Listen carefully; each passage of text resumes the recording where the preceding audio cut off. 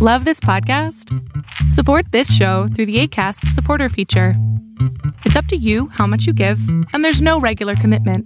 Just click the link in the show description to support now.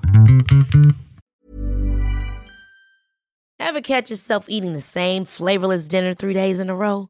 Dreaming of something better? Well, HelloFresh is your guilt-free dream come true, baby. It's me, Keke Palmer. Let's wake up those taste buds with hot, juicy pecan-crusted chicken or garlic butter shrimp scampi. Hello Fresh.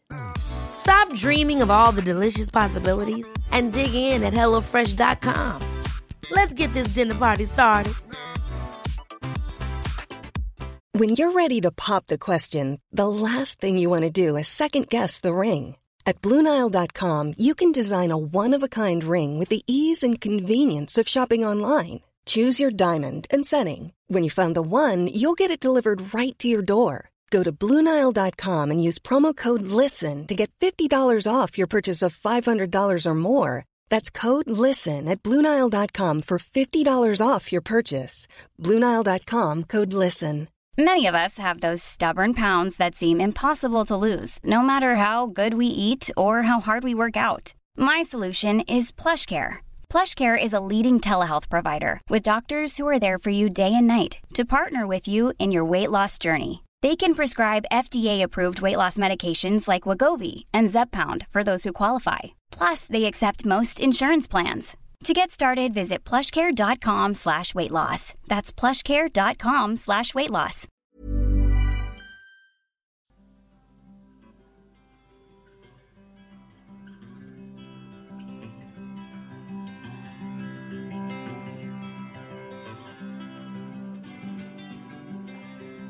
Welcome everyone to Beyond Surviving, the safe space for survivors of childhood sexual abuse to receive support, resources, and share their stories. Beyond Surviving is about freedom, healing, connection, and even laughter and fun. Most importantly, it's about letting go of the pain of abuse and finally moving on. I'm Rachel Grant, and for those of you who don't yet know me, I've been a sexual abuse recovery coach since 2007, and I'm the author of Beyond Surviving, the final stage of recovery from sexual abuse. To learn more about me and the Beyond Surviving program, please visit rachelgrantcoaching.com.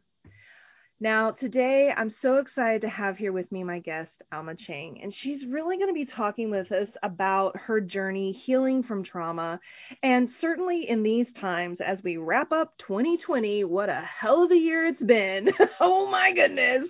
With everything that's been going on, we're really going to take some time today to talk about self-care and healing and strategies and resources that, that we've been finding ourselves cultivating and using to make it through this year, and what we can continue to use to self-resource as we turn into 2021.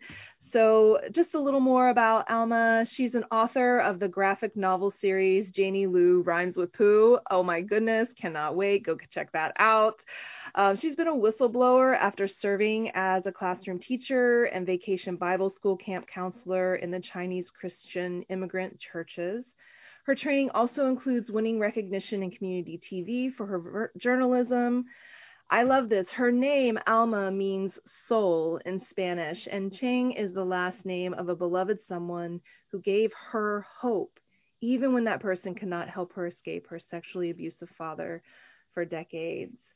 Alma, welcome. I'm so glad to have you here on the show today. Thanks for being my guest. Thank you for having me as a guest, Rachel. I am so honored. Thank you. So I'd like to start out today just getting to know you a little bit more and your story and your journey. One of the beautiful things I think about this space is that people do get to come and just tell their stories, and we normalize that conversation. We continue, I think, to combat, shame and all of these pieces and breaking the silence in the sense of, telling our story and speaking our truths. So can you tell us a little bit about your journey? Yes.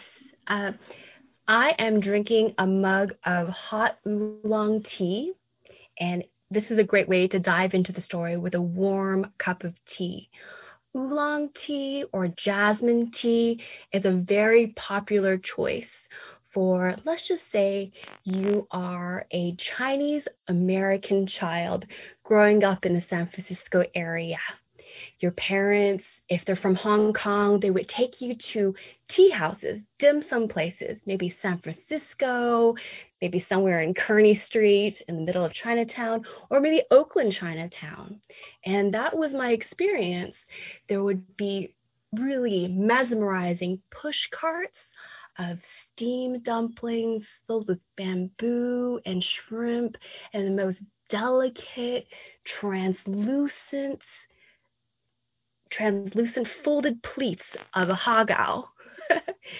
And in those moments with the steam rising off that tin teapot, and dipping my, big Chinese soup spoon into a dessert, there was a baked tapioca pudding with a filling that was so rich and gooey. It was red bean. The very top of it was bruleed with a torch so that it had almost like a freckled surface.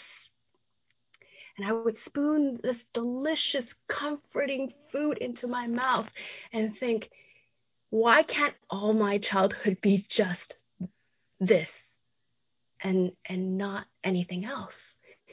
Well, dim sum was part of the most wonderful, sensory, comforting experiences. It would last for hours. My parents and their friends would chat and ignore me, which is lovely because I could just meditate upon my food. And sometimes it would be family, friends, children, and we would sneak like a piece of, this is so bad, but really, really common, I'm sure, in the Chinese immigrant and Chinese American households, that since we're not being observed, and it's sort of like a kid's table is half of it and the adult's table is the other half, we would sneak something like a roasted duck head into the teapot to like try to scare the waiter when he had nice fun part. That's the really fun part. But the tea would grow cold. Mm-hmm. We'd say our goodbyes, even though the family friends were not blood. I was coached to say, goodbye, auntie, goodbye, uncle. It was good to see you. Taught to be very polite. And then there was more coldness that would creep in. Mm-hmm. The coldness began when I was a passenger in my dad's car. The family would go to their separate bedrooms. I would go into mine, which is my canopy bed that is, I was an 80s kid, so Strawberry Shortcake was really popular. Popular. And I would get into my pajamas. The pajamas of the time were almost like, if you would picture like an old-fashioned Christmas time pajama with a little collar and a little pink ribbon. And on top of that, because it was around this time of year, chilly fall, I'd wear a house coat. And go to sleep. And it was like a quilted house coat that was sort of satiny and blue. And I'd slide under the covers to make sure my door was closed. And the coldness would creep in my feet first. And I'd close my eyes and I'd pray to God my doorknob would not turn in the middle of the night. My dad would come into my room, sit on my bed, pull my sheets down, and pull up my nightdress. My dad was my molester.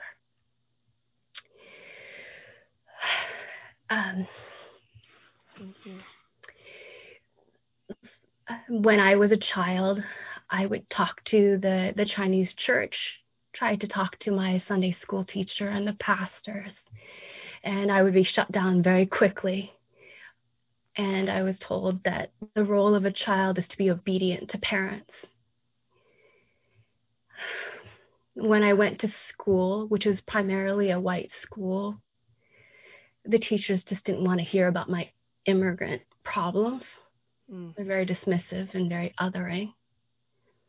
Also, unfortunately, my father was friends with law enforcement. So that was also a dead end.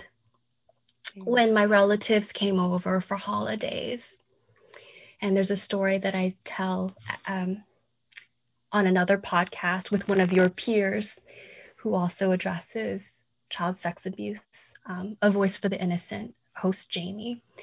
I tell a longer story about what it was like to watch a PSA together with my auntie who was visiting from Minnesota, and to tell her that Dad was hurting me in that way.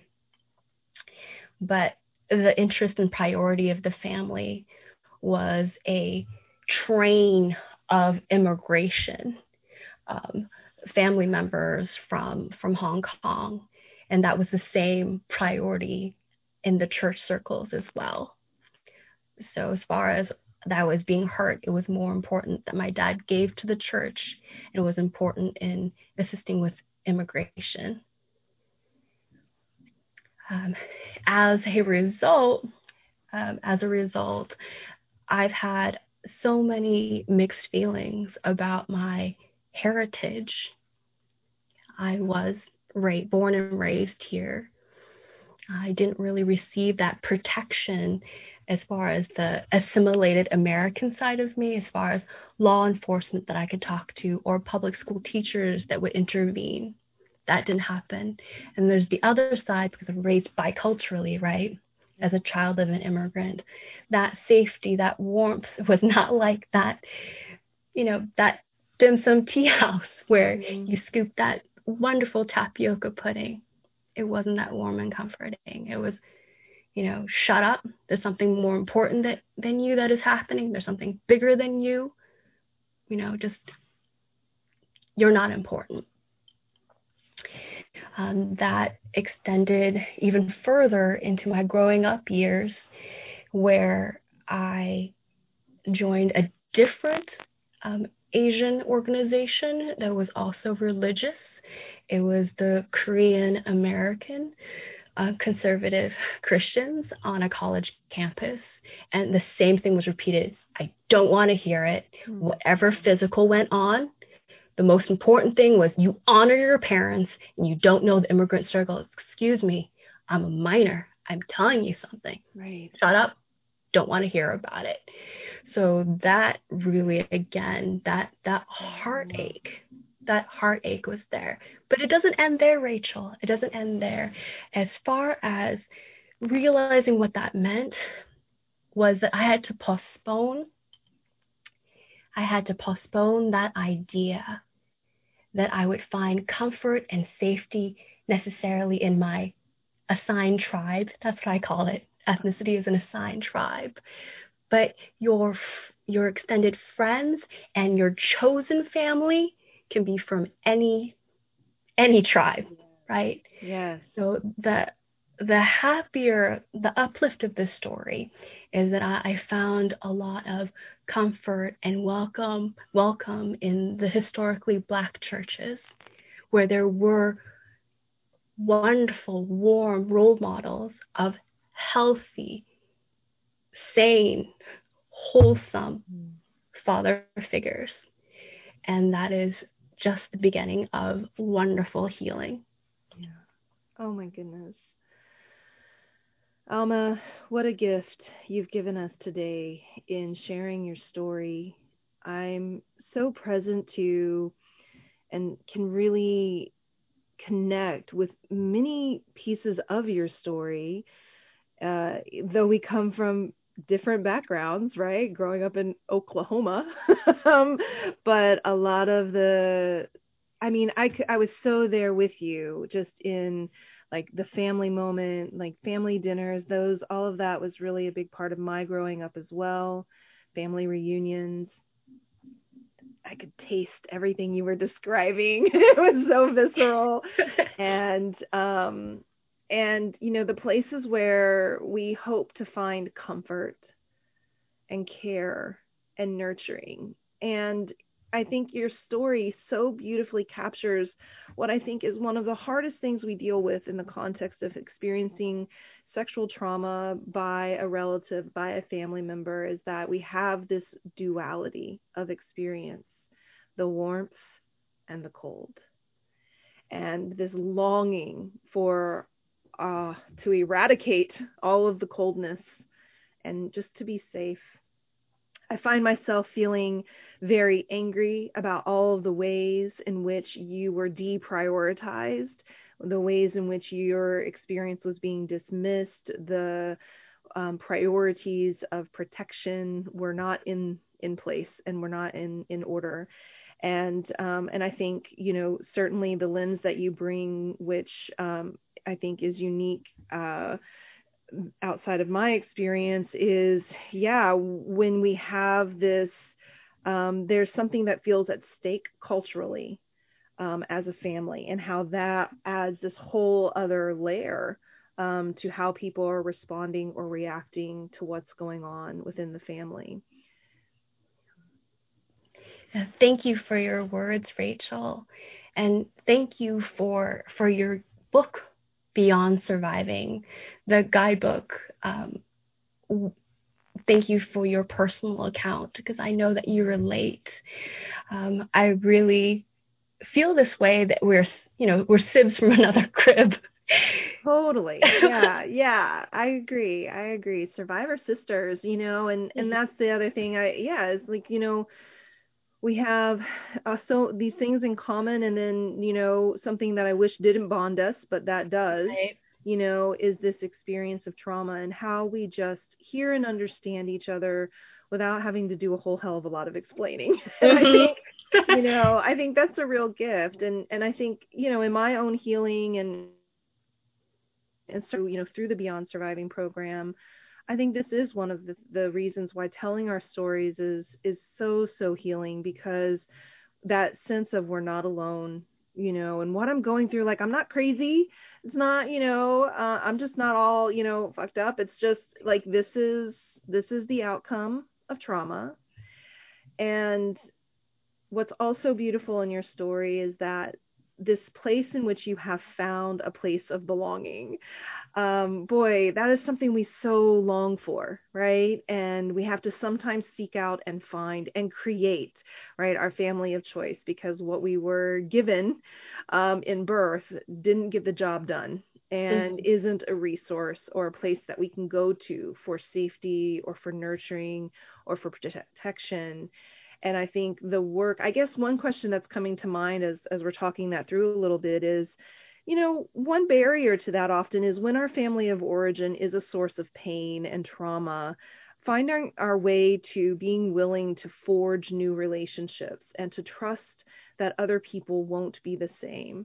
Is there anything that you can point to that's been particularly helpful, or like a tool or a mindset, or just a way that you've approached that's made it possible for you to build connection in your life and connect into community in the ways that you have? I love that question so much. Well, one of my therapists likes to say, sometimes dogs just shit on your lawn. Yeah. It's not your fault, girl. Right? Not your fault. Right. And I appreciate that chapter in your book, Beyond Surviving, that guidebook, where you create a new interpretation for an event that happened. And I won't do any spoilers at all. But as far as reframing, going to a therapist has really helped me over the years. And it wasn't just running to my very first therapist, because my very first therapist really let me down. And this is a repeat of what I told at A Voice for the Innocent podcast, but just to make it really short, while I was a teen and it was still in the town where I lived with my parents, I tried to find a counselor, a therapist, sliding scale. I only have what a teen makes in my pocket, right? Yeah, exactly. And I'll just call the counselor Beatrice. Beatrice had just taken sensitivity training. She was very proud of telling me that. Oh, boy. And she said that she is now trained to handle diverse trauma. And the reason why I laugh is because when I told her about what my dad was doing to me, her idea was to break out a reading list of Amy Tan books, starting with the Joy Luck Club. And she said, if you only understood your family's history and generations going back, then you would, have more understanding. So she completely othered me as far as like any minor coming in to tell you I am being raped. The response is not, let's look at literature. Oh my gosh. So it goes further in that she said, well, this is what I want you to do. Read up, have some empathy for your immigrant parents. And then if you really need to, here's my number in case things get really bad. Things got really bad one night. My mother was slapping me and choking me. My dad came in to join in the party to kick me. And I called Beatrice, and Beatrice called the cops. The cops came in, looked at my bedroom. There was all a shambles from my parents kicking everything down, and said, "This is a white cop looking at an Asian model minority family living in a very nice zip code." Very nice zip code. And my dad's a chemist. Both my parents are college educated. That has nothing to do with their strangling. But the cop said, Peter, Jackie, you have 3 other children. This one's a lost cause. This one's out of control. Take my card if you need me. Oh, Alma. That was my first brush with therapy, but I didn't give up. Yeah. Also, I did not assign meaning to Beatrice being from a certain tribe as being like unempathetic. She's just an outlier. She's just an outlier, right? The cops were an outlier, but there is a bit of a cultural, there's a pattern happening. There is an othering. Yeah. There's an othering happening. Wow. Whew. Man, I need to pause for a moment. Woo! Yeah, take some of that. Get some drink, nourish. Take a little breath. Man, those memories and those moments, while clearly you've done your work and you've done a lot of healing. Yeah, of course, when we think back to these times when we've been so just mishandled, and it's just unfathomable to me still today, like how dumb so many therapists can be. Like I can't even say it in a nice way. Like my first experience with therapy was also trash and persevered, and we continued. And I guess that's really what I'm hearing is ultimately it's the okay, that person disappointed me, who's opportunity for next. And just trying to stay in that space of openness and willingness to, not assign full meaning and globalize, right? Like all people are going to be this way. All people are going to let me down. All people are going to hurt me. So I want to take just a little break here. And then when we come back, let's start to dig into how are we making it through this pandemic and some of these self-care practices that you've found to be really helpful and useful during these times. Are you ready to put your fears of abandonment behind you so you can have happy, healthy relationships? The fear of abandonment is extremely common in those of us who have been abused. When it comes to abandonment, we are very much driven by the fear of the unknown. We don't know if the people we are connecting to may one day withdraw their protection or support. People always leave can be a common inner belief we hold. Boy, have I been there. And I am going to share with you what helped me put an end to this paralyzing fear in my Overcome the Fear of Abandonment Masterclass. By downloading this masterclass, you will gain access to my proven process that will help you feel more confident and secure so you can have relationships that last.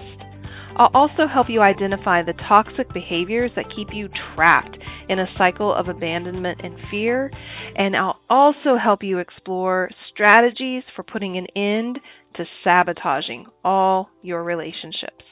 Go to rachelgrantcoaching.com/abandonment-class to get your MP3 of this masterclass today.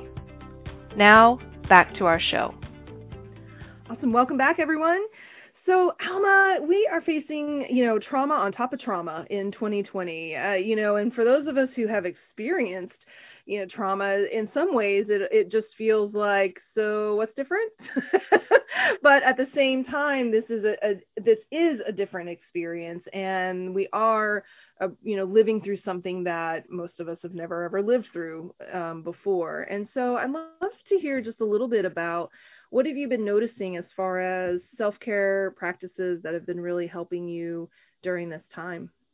I'd like to share a story about that. Awesome. Well, in the very beginning of the pandemic, I moved from the West Coast to the East Coast.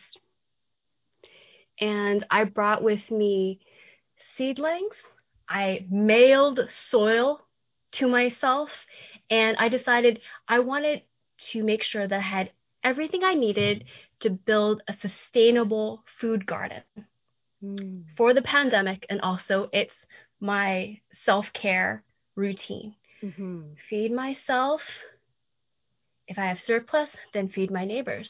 But my idea was to do this independently. And I think you might know where I'm going with this. So I wanted to build a sustainable food garden all by myself on the patio. And then within a month of being here in the Atlanta area, on Earth Day, mind you, Earth Day, around 10 p.m., someone came to my patio and roach sprayed all my food plants, saturated the soil, destroyed everything. If I were to eat from any of the contaminated leaves, roots, the soil, I'm likely to get sick. On that can, left behind said, germ killer. Wow. And on that can, it says, do not use on plants you're meant to eat. Right? Right. I'm not going to interpret what that person was up to, but the police decided to call it criminal trespass, but leaves were exhausted. I see. So what was I to do? It's very much, to me, a metaphor of how I handle my childhood abuse. If I eat from it, it'll make me sick. So it's a hard choice, but I had to scrap it. And oh boy, did I grieved. I really grieved. But I thought, wait a minute. I tried to go at this project all alone. Because as you know, and also in your guidebook, you talk about the faulty belief that we have as childhood sex abuse, initially victims, and then beyond survivors. We have this mindset we're trying to undo. We have to go it alone, independently. It's like, what am I going to do? Decided to step out and trust. And I use this app called Nextdoor, which connects you with neighbors. And I posted, I said, hey guys, I'm a gardener. I'm new in town. This happened. And the response was, bleepity, bleepy, bleep. That's not how we treat people in this town. And at least 11 people messaged me and said, Dearie, it's pandemic. I'm wearing my mask. I'm going to wave at you from indoors, but at the end of my driveway are replacement plants, and please come by my house. Here's my address. 11 people did that. Replacement plants. In addition, before I went back to sleep that night by 3 a.m., a couple private messaged me and said, hey, this makes me really burned up. really burned up. But I want to tell you, there's a community garden. You might not have thought about it, but we provide resources, protection, and camaraderie. Like, why does this sound wonderfully familiar? Like the adult survivors of child abuse meetup group. Right. We're behind a fence. Yeah. And we look out for each other. Join us. So that's what I did. I did garden number 2 on my patio with the replacement plants, but also rented a plot in my town of Decatur, which is a suburb of Atlanta.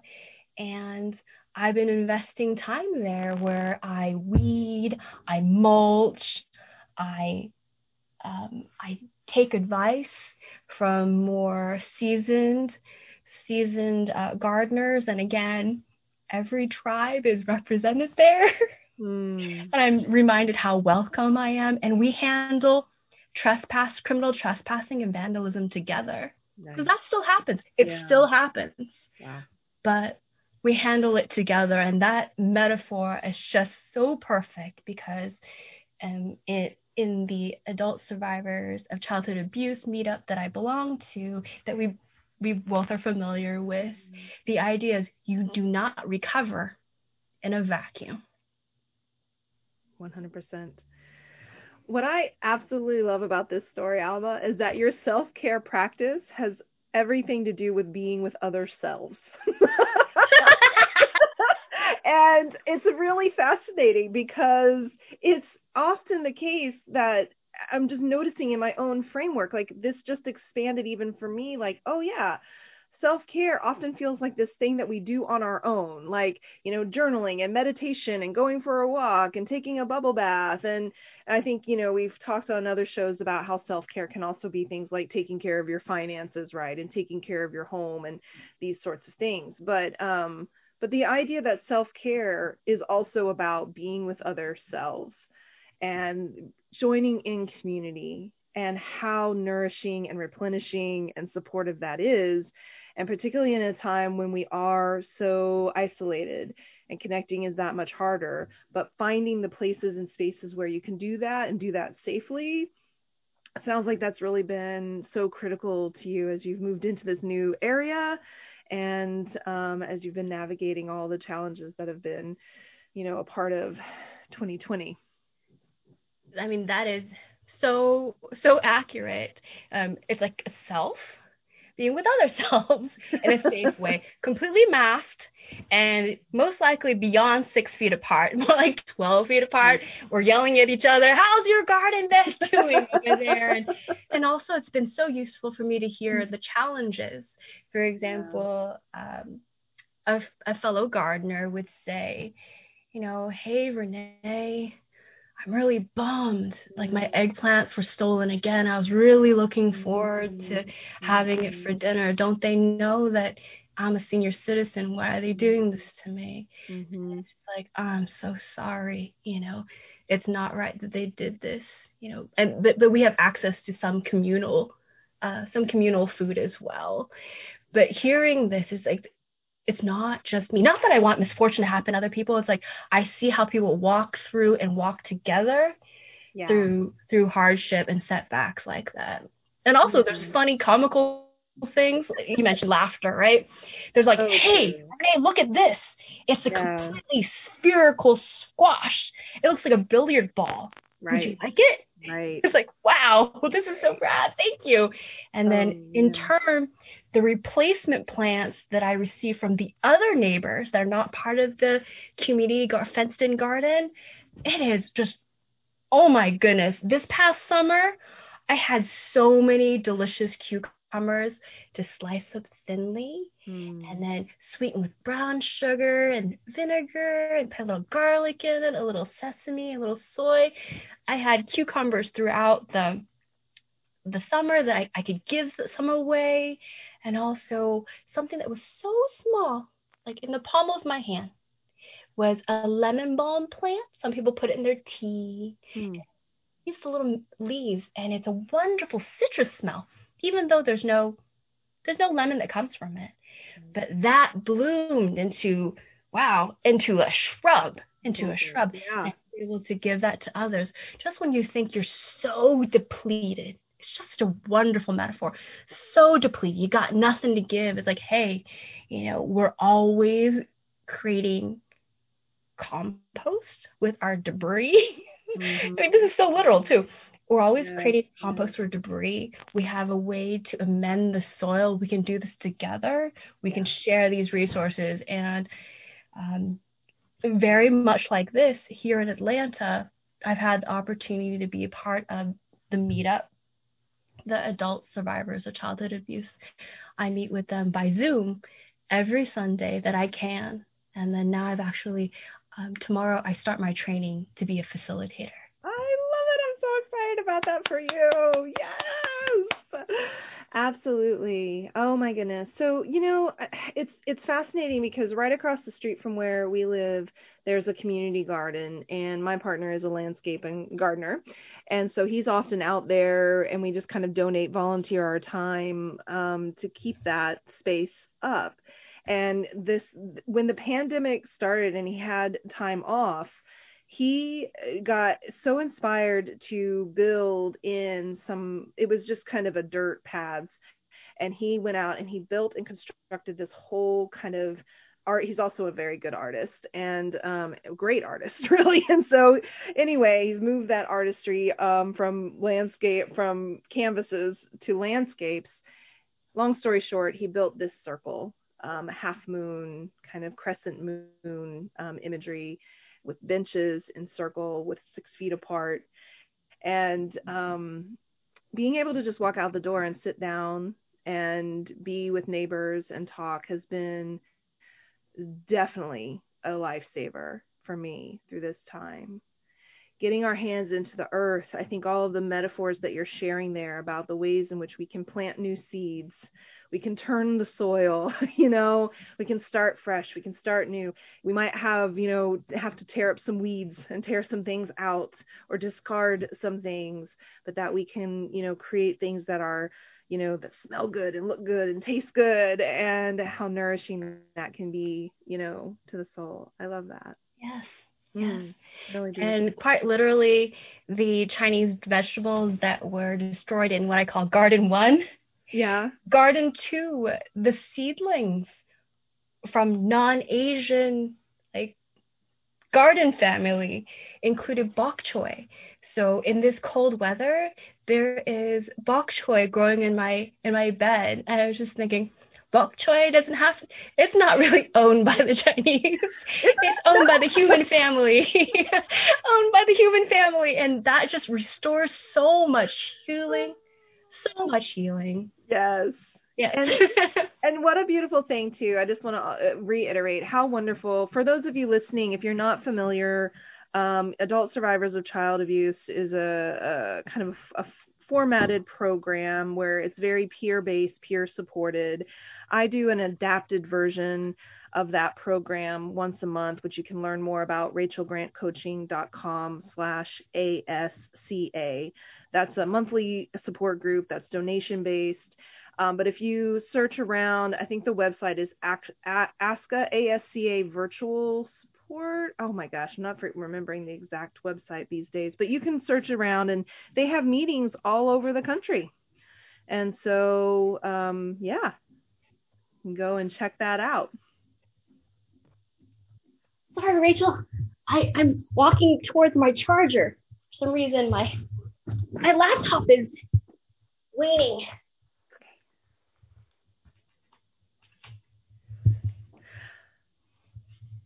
Awesome.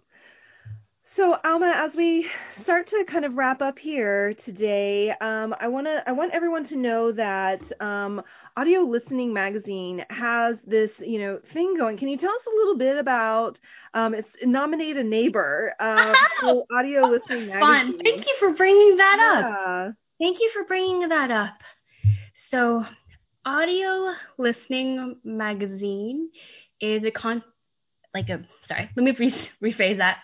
So Audio Listening Magazine is a way for me to continue to exercise my journalism and to continue what I started when I was in film school, which is researching the podcaster's journey.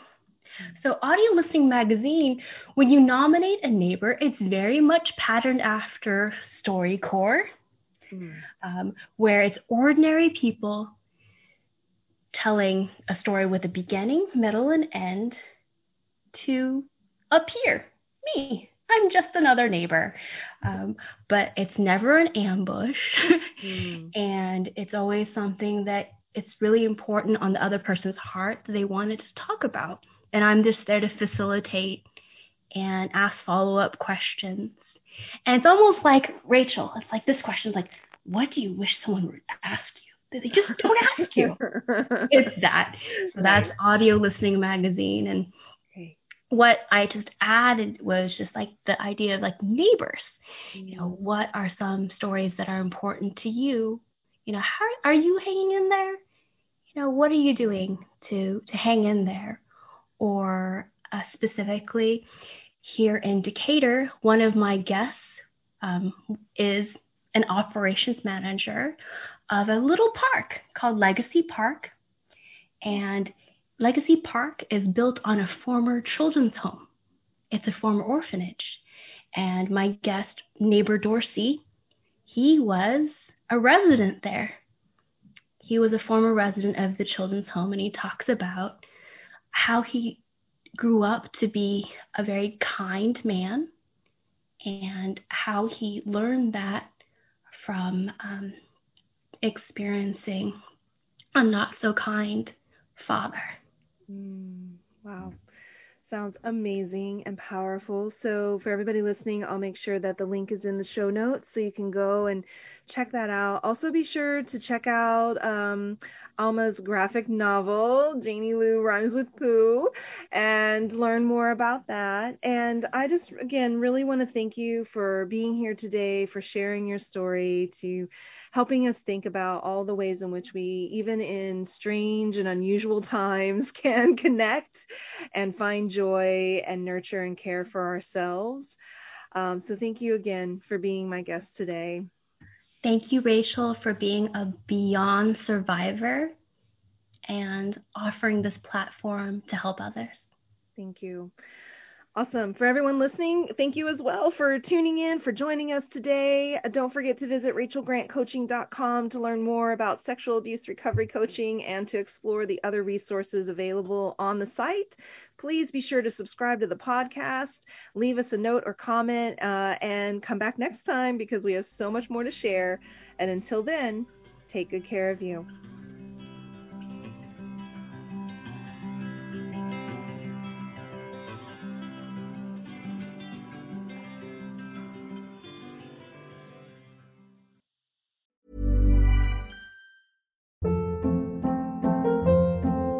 Hold up. What was that? Boring. No flavor. That was as bad as those leftovers you ate all week. Keke Palmer here. And it's time to say hello to something fresh and guilt-free. HelloFresh. Jazz up dinner with pecan-crusted chicken or garlic butter shrimp scampi. Now that's music to my mouth. HelloFresh. Let's get this dinner party started. Discover all the delicious possibilities at HelloFresh.com. Want to get a chiseled look in the jawline? Sculpt and shape your jawline with added volume from Juvederm Volux XC. Juvederm Volux XC is an injectable gel specifically designed to be robust enough to improve moderate to severe loss of jawline definition. And it is the first and only hyaluronic acid filler approved for the jawline. Add volume to your jawline for a chiseled look with Juvederm Volux XC. For important safety information and to find a licensed specialist, visit Juvederm.com. That's Juvederm.com. Not for people with severe allergic reactions, allergies to lidocaine, or the proteins used in Juvederm. Common side effects include injection site redness, swelling, pain, tenderness, firmness, lumps, bumps, bruising, discoloration, or itching. There's a risk of unintentional injection into a blood vessel, which can cause vision abnormalities, blindness, stroke, temporary scabs, or scarring. Talk to a licensed specialist to find out if it's right for you. Visit Juvederm.com. That's Juvederm.com. Even when we're on a budget, we still deserve nice things. Quince is a place to scoop up stunning high-end goods for 50 to 80% less than similar brands. They have buttery soft cashmere sweaters starting at $50, luxurious Italian leather bags, and so much more. Plus, Quince only works with factories that use safe, ethical, and responsible manufacturing. Get the high-end goods you'll love without the high price tag with Quince. Go to quince.com/style for free shipping and 365-day returns.